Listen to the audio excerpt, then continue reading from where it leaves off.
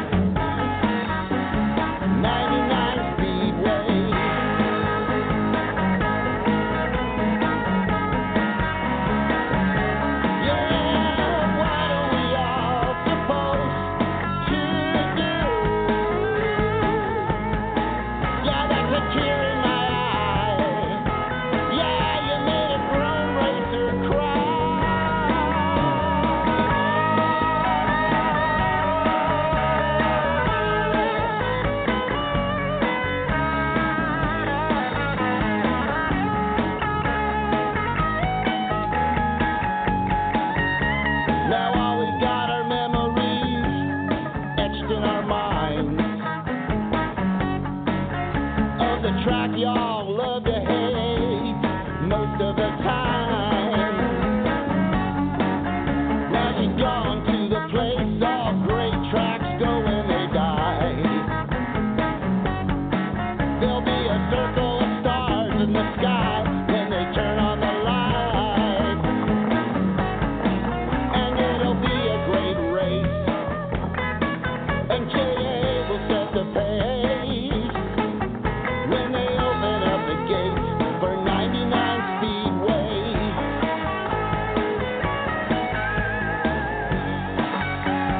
99 Speedway.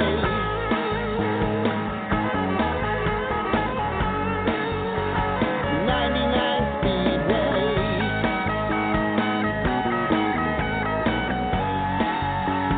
99 Speedway.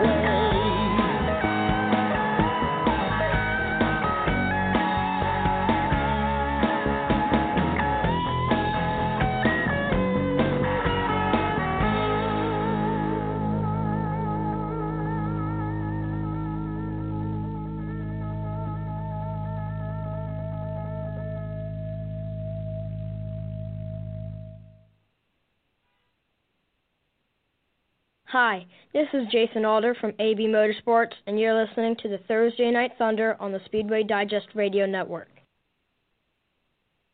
Once again, that was Ron Poussin, the pit crew with 99 Speedway. We're happy to be one of the official channels that use the music from Ron Poussin and the pit crew, and you can find them online by searching simply for Ron Poussin and the pit crew. During the season hiatus, Monster Jam attempted 7 world records and officially set 6 Guinness World Records. Fans tuned in on Saturday, August 8th on Discovery Channel to watch the Diesel Brothers Monster Jam breaking world records. That was part of Shark Week. Kristen Anderson, the first and only female driver of the Grave Digger, set the record for the highest ramp jump in a monster truck by getting her back tire in the air 33.8 feet on her first attempt. She beat the previous record of 21.33 feet by 12.5 feet. 12-time Monster Jam World Finals champion Tom Max D completed the longest nose wheelie in a monster truck for a total distance of 209 feet on his 4th attempt. His record to beat was 50.85 feet. To set the world record, Guinness requires all tires to land on the ground. In his 5th attempt, he traveled more than 600 feet, but all tires did not land on the ground, requiring him to submit his 4th attempt. After 4 attempts, the most consecutive donut spins in a monster truck is now 58 and was achieved by Bari. Oh no. I'm going to apologize ahead of time. Musawire. Oh, that was so wrong. Driving Zombie while keeping within a 77-foot circle. The record to beat was 41. Bari also set a record for the most donut spins in a monster truck in 1 minute at 44, giving him 2 Guinness World Records. We'll have to confirm their guest this evening and see if you get the name close. I think it might be close the second time. You never know. Adam Anderson, driving the Megalodon, jumped 8 Monster Jam trucks during his Guinness World Record title. The previous record was jumping 7 Monster Jam trucks, held by Colton Eichelberger, set at Monster Jam World Finals in 2018. Todd LeDuc attempted the first ever forward momentum double backflip while driving a monster truck, a stunt no one has ever landed before, with 12 practice attempts by 2 people. As he hit the top of the 20-foot ramp on the first attempt, the engine blew and the crew on site had to quickly swap a motor for a second attempt that ended up being unsuccessful and the hardest hit in Monster Jam ever. Our first guest this evening is Bryce Kenny. Now officially the fastest Monster Jam driver in the world, Kenny, driving the Great Clips Mohawk Warrior, was able to set a speed record of 103.31 miles per hour, which no one has ever gone over 100 miles per hour in a monster truck. The previous record was at 99.1 miles per hour. We're currently standing by for Bryce to call into the program. He should be calling any second now. We are very pleased to be able to have a driver from the Monster Jam series on the program tonight. It took a little bit of effort to get someone from the series on the show, but it's a great thing to have them on. Monster Jam is one of the most popular series in motorsports in the country, and we are very pleased to welcome Bryce Kenny to the program this evening. Hey guys, what's going on? How are you doing tonight? Hey, doing well. Thanks very much for coming on the show tonight. It's great to have a chance to talk to you. Yeah, no problem at all. I'm happy to be on, and you guys have a great show. So anxious to chat a little bit on a nice Thursday evening here. There you go. First off, congratulations on the world record. And how does driving at 300 miles per hour? How does driving at nearly 300 miles per hour in a top fuel dragster compared to going 100 miles per hour in a monster truck? Well, there's really no comparison to a degree, and at the same time, just chaotic speed is chaotic speed in any machine, you know. So there's so many similarities and so many similarities and so many differences. But I will say, 300 miles an hour, top fuel dragsters, it is so violent. I mean, it's just the most violent acceleration that you could just put your body through. And so to me, it was always just dangerous, violent, chaotic speed, driving that top fuel car going 300 miles an hour. But it was also as smooth as violent speed could be. This, going 100 miles an hour in a Monster Jam truck, something that weighs normally 12,000 pounds, we were able to kind of shave a little bit of weight, get it down to about 10,000 pounds. But having those giant BKT tires, they're 66 inches tall, about 43 inches wide, and each of those tires weigh 800 pounds. And so they don't want to go 100 miles an hour, but of course, just like any good motorsports guy, like all of us would be, if we've got the opportunity to kind of push the limits, we're going to do that. And so it was definitely a lot of vibrations. I will not say going 100 miles an hour in a monster truck is smooth, but it was still very chaotic and at times very violent speed as well. What is your average event weekend like in the Monster Jam series? Well, we usually actually get to fly in, so the nice thing is I came up in professional drag racing like I was talking about in Top Fuel, and, I traveled with the car. I worked on it during the week. I drove it. I pulled the clutch out of the Top Fuel car when we were running match races and stuff. And here with Monster Jam, it's been such a blessing because I literally get to fly in on Thursday night. I usually wake up and whatever that we're at or whatever city we're doing some sort of media, talking to maybe it's radio or doing some local media there, trying to encourage people and families to get out and come watch the event. We do practice typically on Friday afternoons, and then I get to go out and check out the city. And wherever I'm at, I get to go and kind of hang out and take in the local cuisine. And then on Saturday, we're waking up, we're getting the trucks ready, and we're doing our Monster Jam pit parties where all the fans can show up. And we've got the Great Clips tent there right beside my truck, and we're having some getting all these kids' hair gelled up into mohawks and spraying them all these different colors and trying to have them match my haircut since I wear a mohawk as well. And then it's game time. We go out, and at 7 o'clock that night, we're packing a stadium full of 40,000 people plus, and we're going out there to entertain these families for, hopefully 2 hours or less and getting to enjoy that. So I get to fly in on Thursday, tear up the truck on Saturday night, and I jump back on an airplane on those Sundays to fly home, and we do it the weekend following that as well. So it's just a lot of fun to meet all the local people, but to go out there and take in the cuisine, take in the sights, man, it's just a blast. It's a dream come true for me. How did you make the leap, pun intended, from Nitro Jam to the Monster Jam series? Oh, I love a good pun. Well, for me, honestly, it was I had a connection. Believe it or not, it had nothing to do with motorsports. I actually played soccer collegiately, Division I soccer, with a guy named Morgan Kane. And Morgan Kane is a driver of one of the Gravedigger drivers. And Morgan found out when my family decided to get out of drag racing, professional drag racing, because that was in 2011. And we just had to sell everything, right? It was the hardest time in the world to try to get sponsors. And we got, kept it alive for a number of years, but finally we just needed to step away. And when I did that, Morgan asked me, hey, have you ever thought about a truck? You need to talk to this guy. He's at Monster Jam. And it took me a while to reach out to them because my whole life, my passion was around professional drag racing.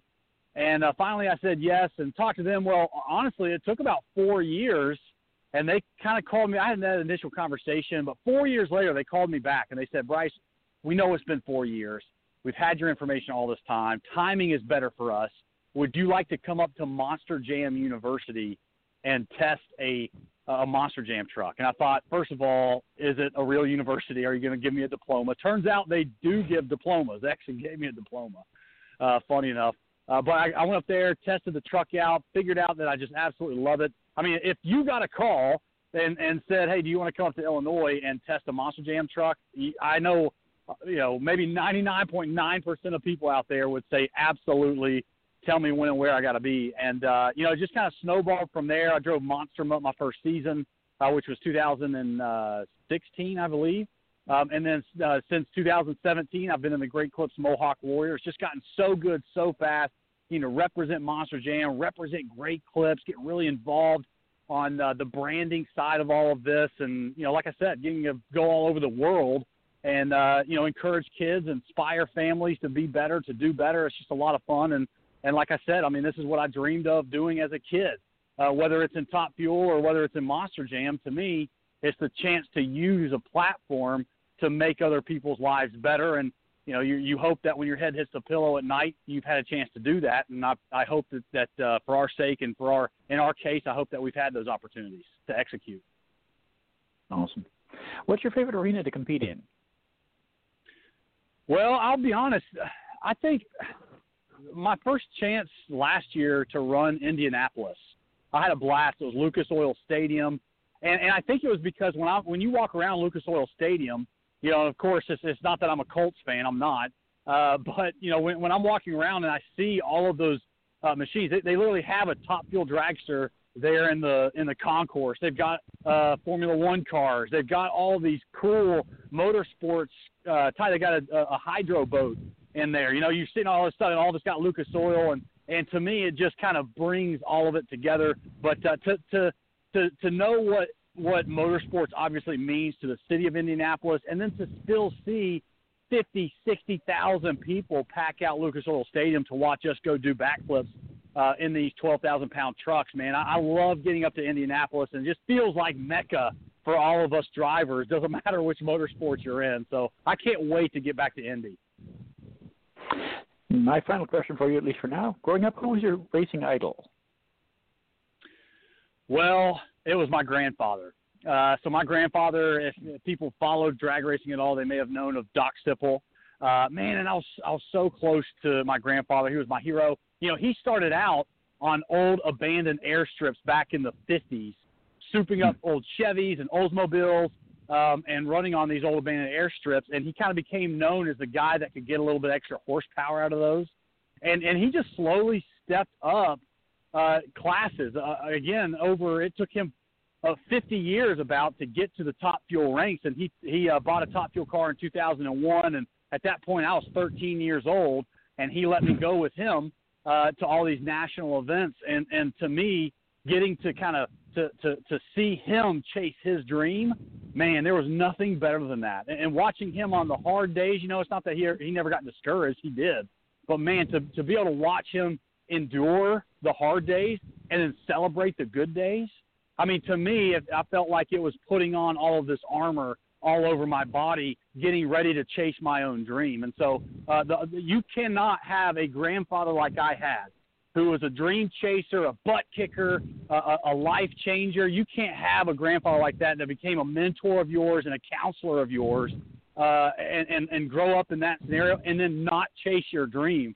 And so I'm just forever grateful that I had that childhood opportunity that I had. I felt like it matured me very quickly. I was 15 years old, and I was our clutch guy, pulling 1,200-degree clutch discs out of that clutch out of a Top Fuel car. And that was my responsibility. I was helping to tune it and change primary and secondary weights on the pressure plate. And it's just a dream come true for that. And I constantly, man, if I have hard days, I always think about those days when I watched my grandfather endure the hard ones, because I knew that the good days were coming right behind them as well, and that stood true. And so I'm very thankful for that relationship. I'll miss him dearly every single day, and I wish he was here to be able to enjoy these moments of breaking a Guinness World Record and doing all the great stuff we're doing with Monster Jam and packing out football stadiums all across the country, hopefully, right, when we can all be able to pack out a football stadium again. But, it's just for us, man, it's a family event. There's a lot of us that it takes to pull off something like this, to go out there and do a Guinness World Record. so many people that turned so many wrenches, worked behind the scenes, and I'm just thrilled that I got to be the one to throw the helmet on, get behind the wheel of that Great Clips Mohawk Warrior truck, and be the first one to ever go 100 miles an hour in one. It's a huge honor for me. Awesome. Well, I'd like to throw you out to my co-host, Mykkal Mulalley-Kapalo, who has some questions for you as well. Awesome. Bring it on. So my first question for you this evening, and it sounds like you touched on it a little bit with your grandfather, which that's really awesome. How did you get started in racing? So even when I was born, I mean, my grandfather, like I said, started back in the 50s, but he actually owned a drag strip in Clay City, Kentucky. Back then it was called Mountain Parkway Drag Strip, and I grew up that. I mean, I grew up, when I was 8 years old, we had a junior dragster, and he bought us a junior dragster, and I would run that, race that, and felt like I was going 1,000 miles an hour, and I was probably going 35. But I got to, practice maintaining it and having fun, and and during the weeks, I was the one weed eating all the fence lines, so I grew up around that. And what's cool is my uncle just bought the drag strip back because when my grandfather sold it in 2001, that's when he bought the Top Fuel operation. And so we didn't own it from 2001 until last year. And my uncle, Aaron Sipple, bought it. I guess it was at the end of 2018 that he purchased it again. So it's back in the Sipple family, which is that side of the family that is kind of my racing side. It's my mom's side. I know my last name is Kenny, but he purchased it back, and now it's Kentucky Dragway. And so it's just in the blood for all of us.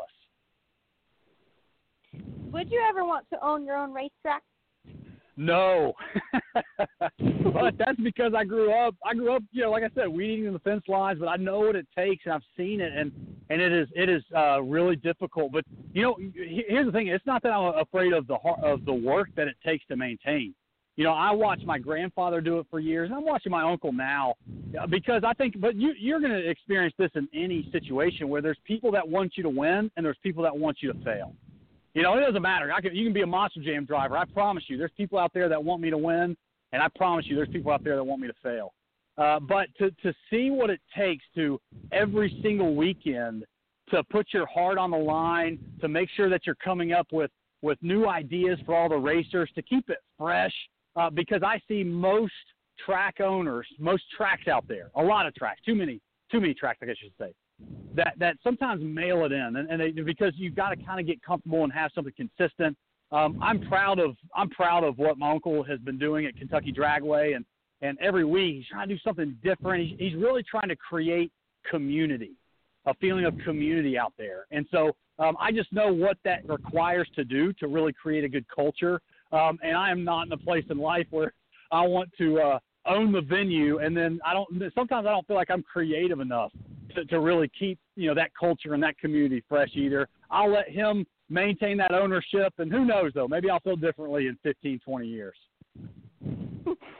And what is your favorite racetrack food?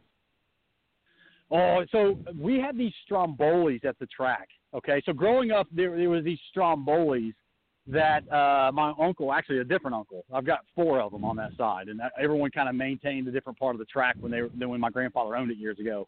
But he would make these strombolis, and they were the best things that I could ever eat from the track. And nowadays, all I want to do, at Monster Jam, I'm always like eyeing and eyeballing the concourse today. And whether it's, I know this is ridiculous, but even just a simple thing of those nachos with that gross yellow, squirted cheese stuff, I love that stuff. So to go throw some of that, the liquid cheese and a couple of jalapenos on there, I mean, if I see a nacho stand, I'm probably going to hit it up at some point that weekend. But that's probably why, I can barely fit in my fire suit right now. I need to go exercise a little bit harder, get some of this shelter-in-place weight off of me too. Well, my final question for you this evening: how do the monster truck names come about? That's a really good question, too. Sometimes it's actually fan submitted. So there's a couple trucks that are out there. Northern Nightmare is actually kind of like a Canadian-themed truck. A Canadian driver, Cam McQueen, drove it the entire life of that.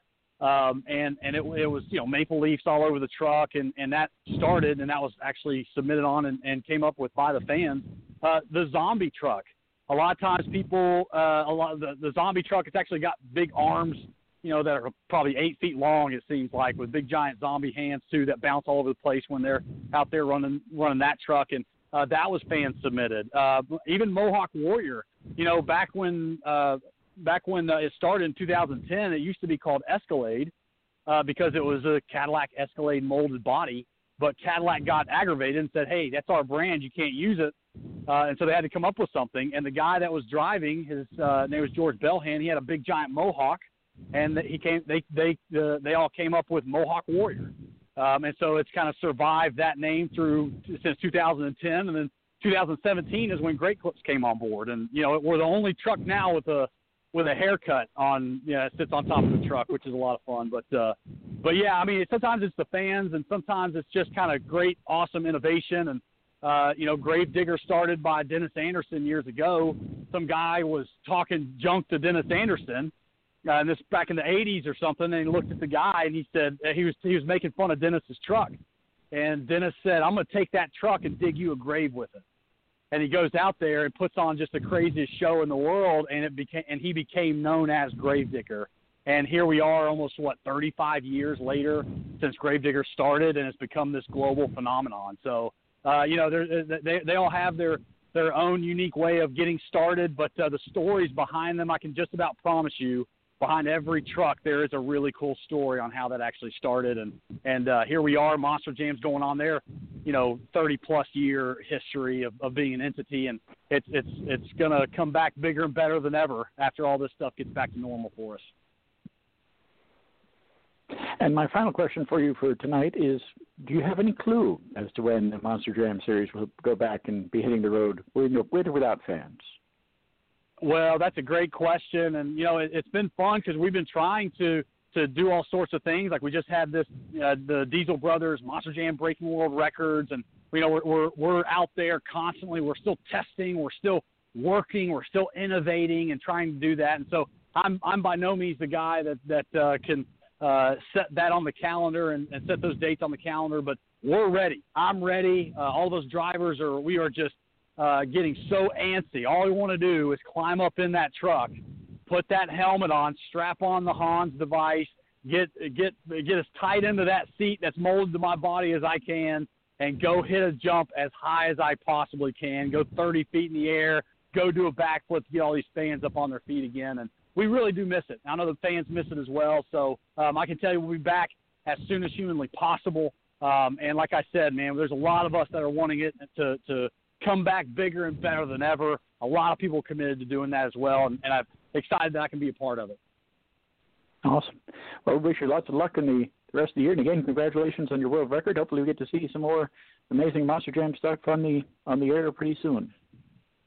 I appreciate that so much, guys. Thanks for having me on, and hopefully we'll talk to you again in the future. Awesome. Thank you. All right. Bye-bye. Once again, that was Bryce Kenny, who drives the Monster Jam Supercuts car, the Mohawk Warrior, in the Monster Jam series. It was amazing to talk to him this evening. Hopefully, as he stated, we get to see them on the air soon and have some more interaction with the Monster Jam drivers in the future. Our next guest this evening is Tanner Foust. Optima Battery is a leading brand of Clarios, recently attempted to set the record for the fastest street-legal minivan. Recent Optima Power Pro Ambassador Edition, Tanner Foust, drove a Mercedes-Benz R63 powered by Optima batteries, yellow top H6YT, for a 1-mile stretch to attempt the fastest street-legal minivan title. Tech Engineering helped to engineer the street-legal minivan, which included a new 700-horsepower engine. Tanner Foust, as most of you know, is a professional racing driver, stunt driver, and TV host. He is known as one of the most versatile drivers in the world, winning 6 professional motorsport championships in a wide variety of disciplines. He was co-host of the American version of the motoring television series Top Gear on History Channel for 6 seasons, after hosting a variety of automotive shows on ESPN, Speed, and NBC Sports. Foust has more than 30 film credits, including his role as a stunt driver for the Fast and Furious, Tokyo Drift, Hobbs and Shaw, The Need for Speed, and Ford vs. Ferrari. He has set multiple world records with Hot Wheels and Top Gear, including the longest jump, 332 feet, and highest loop, 66 feet. He was a prominent competitor in the Formula Drift Series, winning the 2007 and 2008 championship, and still holds the record for most consecutive top qualifying rounds. Foust is also the first driver in Formula Drift history to win back-to-back series championships, a feat he repeated in the Global Rallycross Championship in 2011 and 2012. In 2019, he won the American Rallycross Championship. He is the only American driver to win a round at the FIA World Rallycross Championship and is the most decorated driver in X Games history with 10 medals, including 4 gold. He is slated to call in about 2 minutes. So let's go ahead and take another short break here. It may not be a full-length break, but we'll go ahead and take another short break and listen to the Fence Kids from Ron Pastana and the pit crew.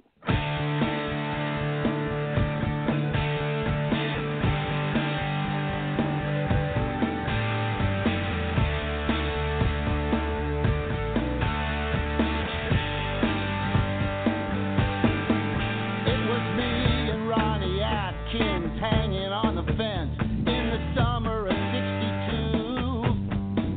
We were the racetrack brass pack. I'll give you every track fact and sell a couple programs to you. We were young, we were fearless, and the race is what we want. We always got a ticket for free. We were the kids on the fence, and it was plain to see.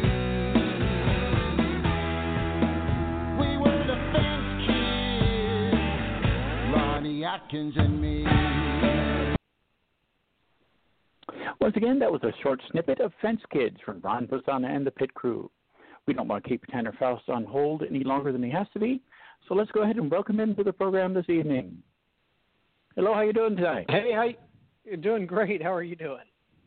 Not too bad at all. First off, congratulations on the world record. Can you tell us how fast you got in the minivan? Yeah, it was. We did it was a very specific world record, as you know. It was a standing mile in a street legal minivan, and we did 165.5 miles an hour.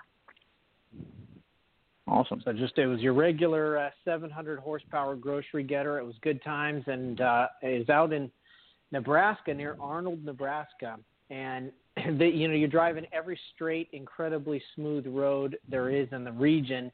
And then you get to one rough, bumpy road, and that, unfortunately, is the road that you need to go do the speed record on. But, I mean, some guys in crazy cars were going over 200 miles an hour, and the minivan was actually a wild ride even at 165, but it was a ton of fun. So got to thank Optima batteries for sending me out there for that. I know you've done a ton of different racing in all different sorts of machines over the years. Which one's your favorite and why? Yeah, I've been pretty fortunate to jump in a bunch of different cars, and I gotta say the most fun racing that I've ever done is rallycross. And while I was lucky enough to drive Carl Edwards' road race car in Miami, and had an amazing time in that stock car, and it was insanely fast. There's something about a rallycross car that'll do 0 to 60 in 1.9 seconds. Will do 170-foot jumps and still pull two lateral G's on the pavement. I mean, they're just amazing. And my car was a Beetle, so that's saying a lot. If I'm saying my favorite car that I drove was, it's a $1 million Beetle, but it's an insanely fast car. And rallycross cars are unlike anything that I've ever experienced before. You just can't get enough of them. It's interesting you bring up the rallycross car. I know that this week is Shark Week there on Discovery. I know at one point they actually had a Shark Week tie-in with the Beatles there. So that's true. That's right. We had sharks on the side. I think Scott Speed had it on his car. I had one logo on mine, and that was cool. When and the show was tied in with Discovery for that series. But that series has moved on. The new series is going to be the Nitro World Games, and so hopefully we'll get that going in 2021. That's kind of Travis Pastrana's outfit, and it's got a lot of promise for the future. In the past few weeks, we've had the chance to talk about the new series that Tony Stewart is producing for CBS next summer. There have been a lot of different styles of courses that they're talking about running on, and a few amazing recently retired drivers that have been announced. If you were asked, unless you have been already, would you be interested in that sort of thing? I looked into that. I'd be all over it. It sounds so much fun. I don't know what the cars are going to be, though. Have you heard what type of cars they're going to be driving? Are they a variety of stock car, or are they coming up with something unique for all of those unique courses they're talking about? They put out I believe last week they put out a picture. It looks like a Mustang, but I'm not sure if it actually is a Mustang, but that's what it looks like from the picture. Okay. So maybe it's up for some manufacturer interpretation. But, yeah, it looks like a ton of fun. And I love that kind of racing where, they put in a bunch of different surfaces. The tracks are very different from track to track, so it requires a driver to learn the track quick, have a lot of tools in their tool belt, whether it's gravel track racing, whether it's road course stuff, or maybe some high speed stuff, even a couple jumps, things like that. The more tools you have in your bag, the better off you are. And I love that kind of racing, and I'd be all about it. So Tony Stewart, let's do this. I know this year's been really, really tough for auto racing with the pandemic and the actual stoppage of the racing seasons. But how do you feel racing in general has fared this year?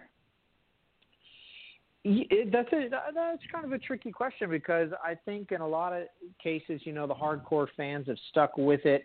The drivers have done a good job of keeping their faces out there, whether they're doing iRacing or whether they're just active on social media. The kind of racing that I've been doing for a number of years is really motivated by manufacturer spending, and the manufacturers and some of the bigger sponsors, I think this pandemic has really forced them to find another way and create content rather than maybe race. And so I'm really looking forward to business getting back as usual. So, because I'm a big believer in motorsport. I'm a believer in what motorsport does for technology, what motorsport is as a culture, and I think the enthusiast car culture out there is really strong in America. The way that cars and coffees were going before the pandemic was absolutely insane. They're popping up in every town every Saturday. So I think motorsport can be strong. I'm hoping that we get motorsport going soon before a lot of companies are able to maybe find another way to do their high energy marketing. Yeah. And what's your next big project with Optima batteries?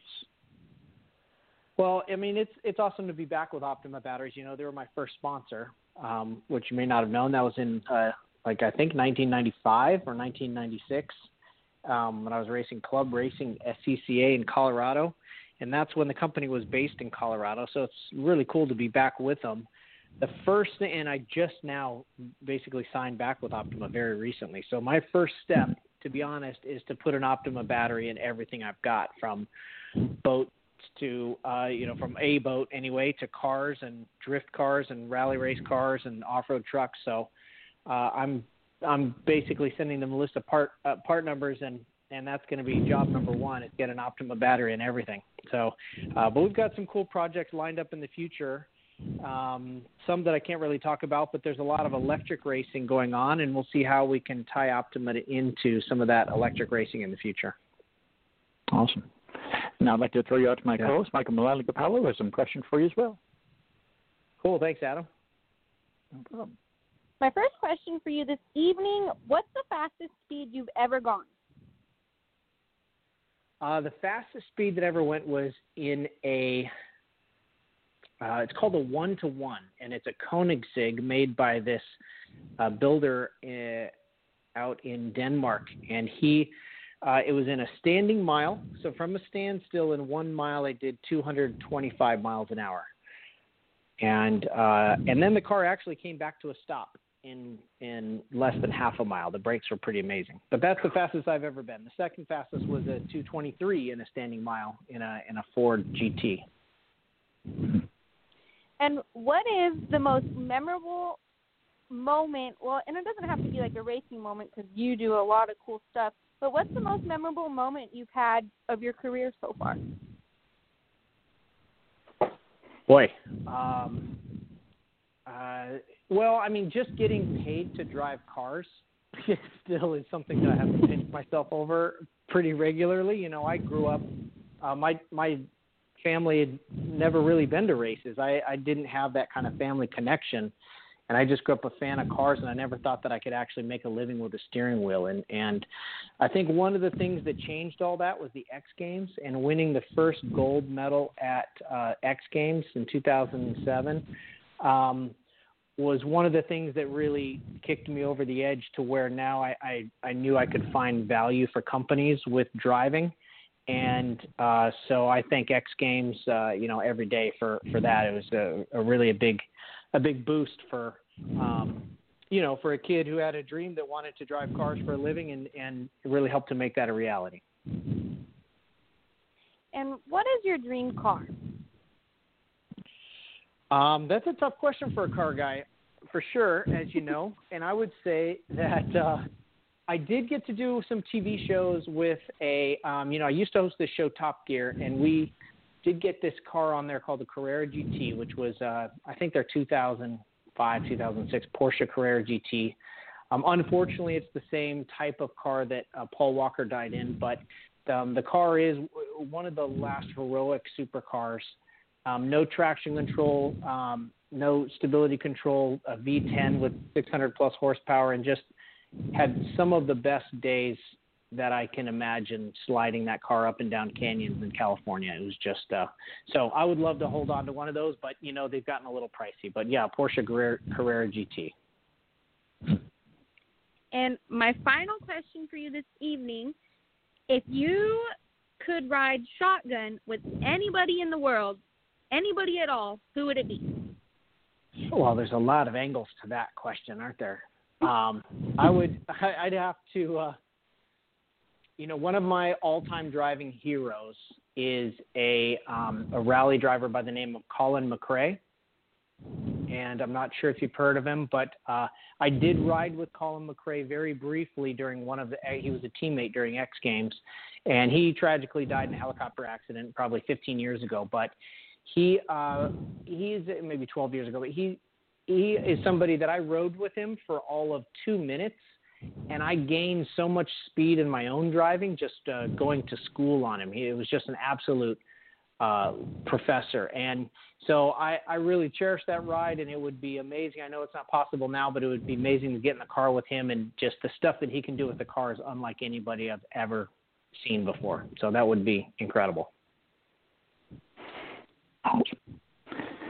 And my final question for you tonight is, there's so many amazing automotive programs out there right now. What's your favorite one, aside from the ones that you've been on, obviously? What's your favorite one to just sit down and watch and see if you can learn something from? Oh, geez. I mean, it's hard because I don't watch network TV that much. I was a big fan of, and it was a little bit of an off-the-wall show, but I was a big fan of some of the, the hypercar that Rutledge Wood did. Just because I love that concept of people bringing their own cars out there and doing absolutely ridiculous things with them. And my mantra for a long time has been just do fun things with cars. Keep driving fun. We want our 16-year-olds of the world to want to get a driver's license and have fun. So I love that hyperdrive show. So I got a hats off for Rutledge on that. And while I worked on the U.S. Top Gear, I've always been a fan of the British Top Gear show. I love what they do, and I love how much hardcore driving they actually do in those shows. Well, we'd like to thank you very much for coming on the show this evening. It's been an amazing time talking to you tonight, and hopefully we can get in touch with you again in the future. Maybe the next time you do something amazing for Optima batteries, we'll be able to talk to you about that too. Hey, thank you guys so much. I really appreciate it. Really happy to be a part of the Optima team, and hopefully we get to talk again soon. Thank you. Have a great evening.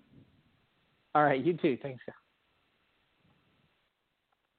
Once again, that was Tanner Foust. We can hardly wait to see what his next project is. He's been involved in so many great things over the years, amazing different cars and all that sorts of stuff. So hopefully he's got something amazing up his sleeve. Let's go ahead and take another brief musical interlude here with Ron Pastana and the Pit Crew. This is Full Throttle.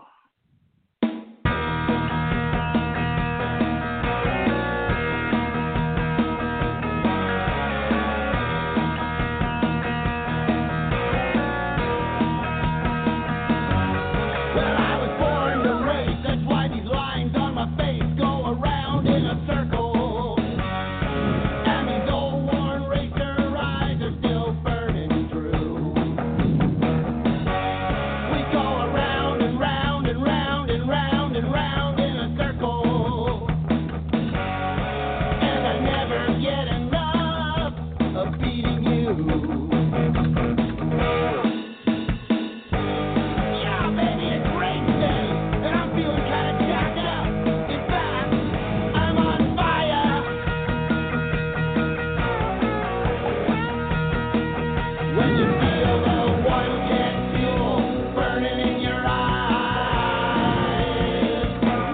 full throttle.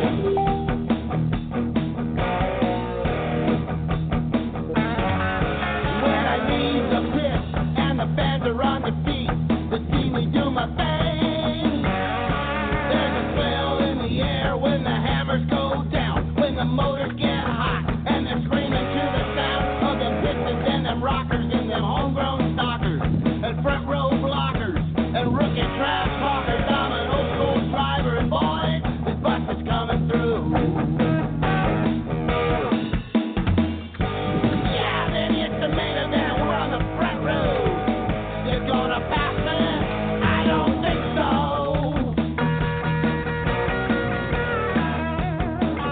When you feel the 110 fuel burning in your eyes, that's full throttle. Full throttle. Full throttle. Full throttle. Yeah. Full throttle.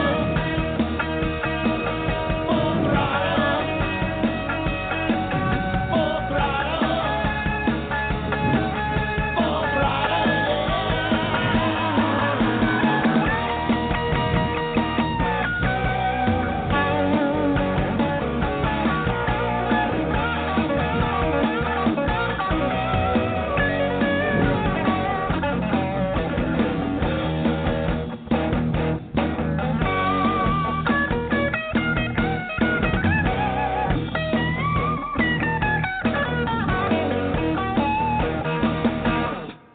When I leave the race, there's a smile on my face 'cause all the cars are chasing me. Racing in the middle, make it real wide.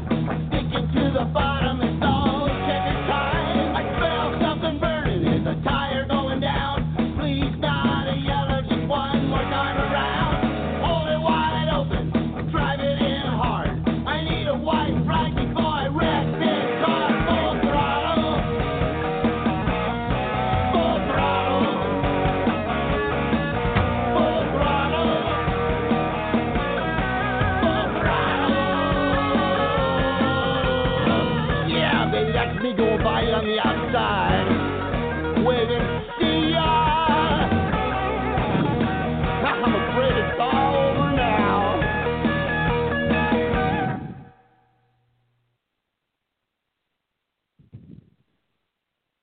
Once again, that was Full Throttle from Ron Pastan and the Pit Crew. Again, you can catch them online by searching for Ron Pastan and the Pit Crew.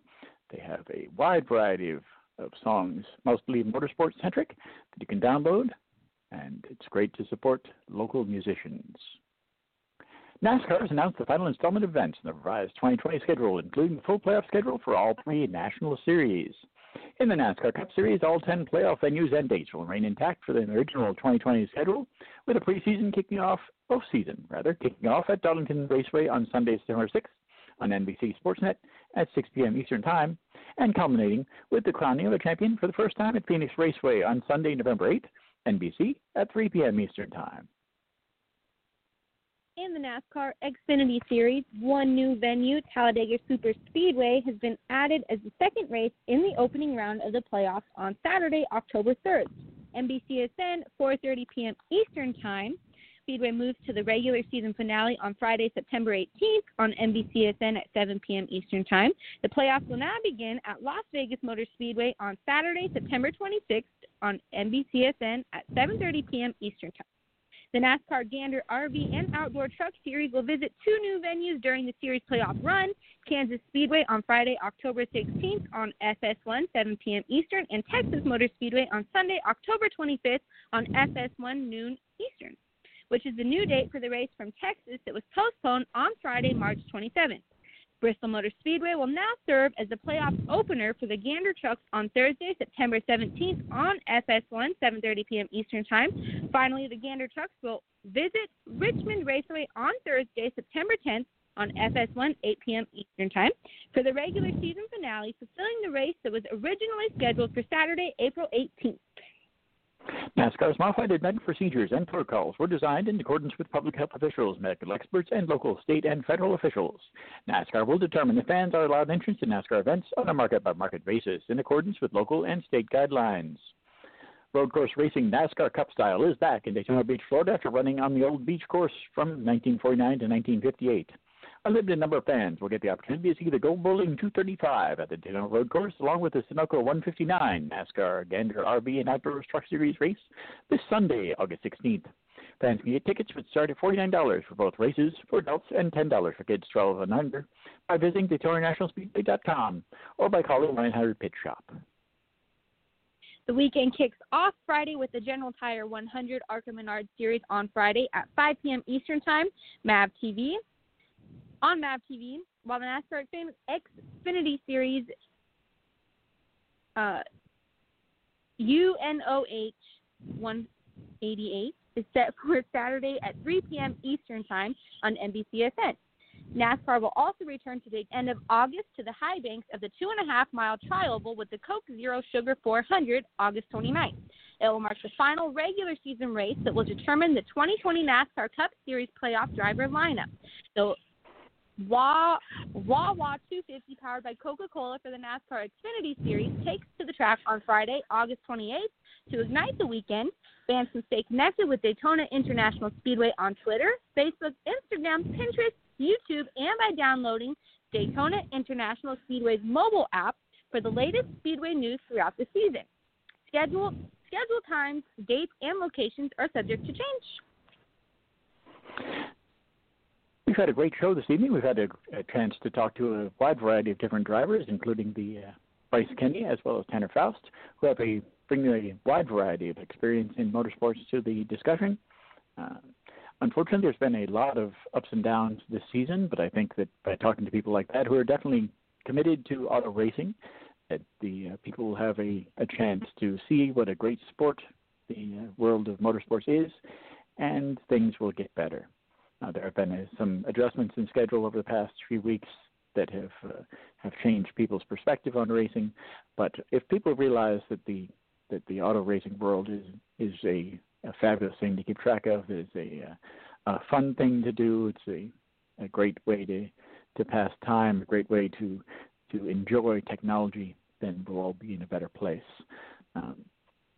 Unfortunately, the Indy 500 will occur without fans this year. That is one of the big news things of the past few weeks. But the Indy 500 practice is underway. They've had some great stuff going on there. They had a big crash today, which is unfortunate, but the driver walked away from it. So that's a good thing. And they are getting ready for a record-setting year. It will definitely be a different year because there'll be nobody in the grandstands, but it'll be pretty good. And the timing, of course, of the race, instead of being in May, it will be in August. But it'll be cool to see the Indy cars go around Indianapolis, even if it is a totally different time of year. There have also been some changes to the NHRA schedule. I posted that on Speedway Digest this afternoon. The race from Atlanta has unfortunately been canceled for this year. I am still hopeful that the race in Gainesville will go on as scheduled, although I am not 100% certain as of yet, which is why I haven't made my final travel arrangements for that race. However, we are planning on hoping to have someone from the NHRA on the program in roughly 2 weeks. So that'll be cool to get somebody from the National Hot Rod Association back on the show. We have had a relationship on and off with the National Hot Rod Association over the past few years. I've been able to talk to a wide variety of different racers from that series. It was also pretty cool to get a racer who raced in the Nitro Jam series. As most of you remember, we did have a great relationship with the Nitro Jam series a few years back, where we were able to talk to Miss Nitro Jam on several occasions, as well as talk to a lot of the competitors from the series. So that was pretty cool. Unfortunately, the IHRA has changed their focus over the past several years. So they are currently not even racing top fuel, funny car, that sort of thing. They've gone to more of a bracket-style race with a lot of late model cars and some classic cars and that sort of thing. So, but again, it was great to get a little foot in the water there of the past that we had with the IHRA Nitro Jam series. And if anything, we are very thankful to the people from Feld Entertainment for providing us with the information to get Bryce Kenny on the show tonight. Be sure to check out past episodes of Thursday Night Thunder, as well as the other shows on the Speedway Digest Radio Network at blogtalkradio.com/Speedway Digest Radio. You can also check out the show on Facebook by searching for Speedway Digest Thursday Night Thunder in the search bar. I also invite you to read the articles covering all aspects of motorsports at SpeedwayDigest.com. As stated, I've had a little bit more time to work on that recently due to the pandemic and the stay-at-home orders, and the fact that it's just a good time to improve your stuff at home. So you can check that out. We have a lot of different news on the racing news section, as well as a little bit in the Speedway news section. To be sure to check that out as soon as you have a moment. In addition, if you're a fan of South Florida, and who isn't, be sure to check out the latest news and information about our Slice of Paradise at my site for Borplum's Fantastic Finds. It can be found on Facebook, Twitter. You can actually find all the stories being posted on the former Palm Beach Happening Twitter page, which is PB Happening, and by heading to Borplum's Fantastic Finds.wordpress.com. Thank you for listening, and we look forward to seeing you again in 2 weeks in the Thunderdome as we discuss the major issues in the world of modern auto racing. Thanks again, and talk to you soon.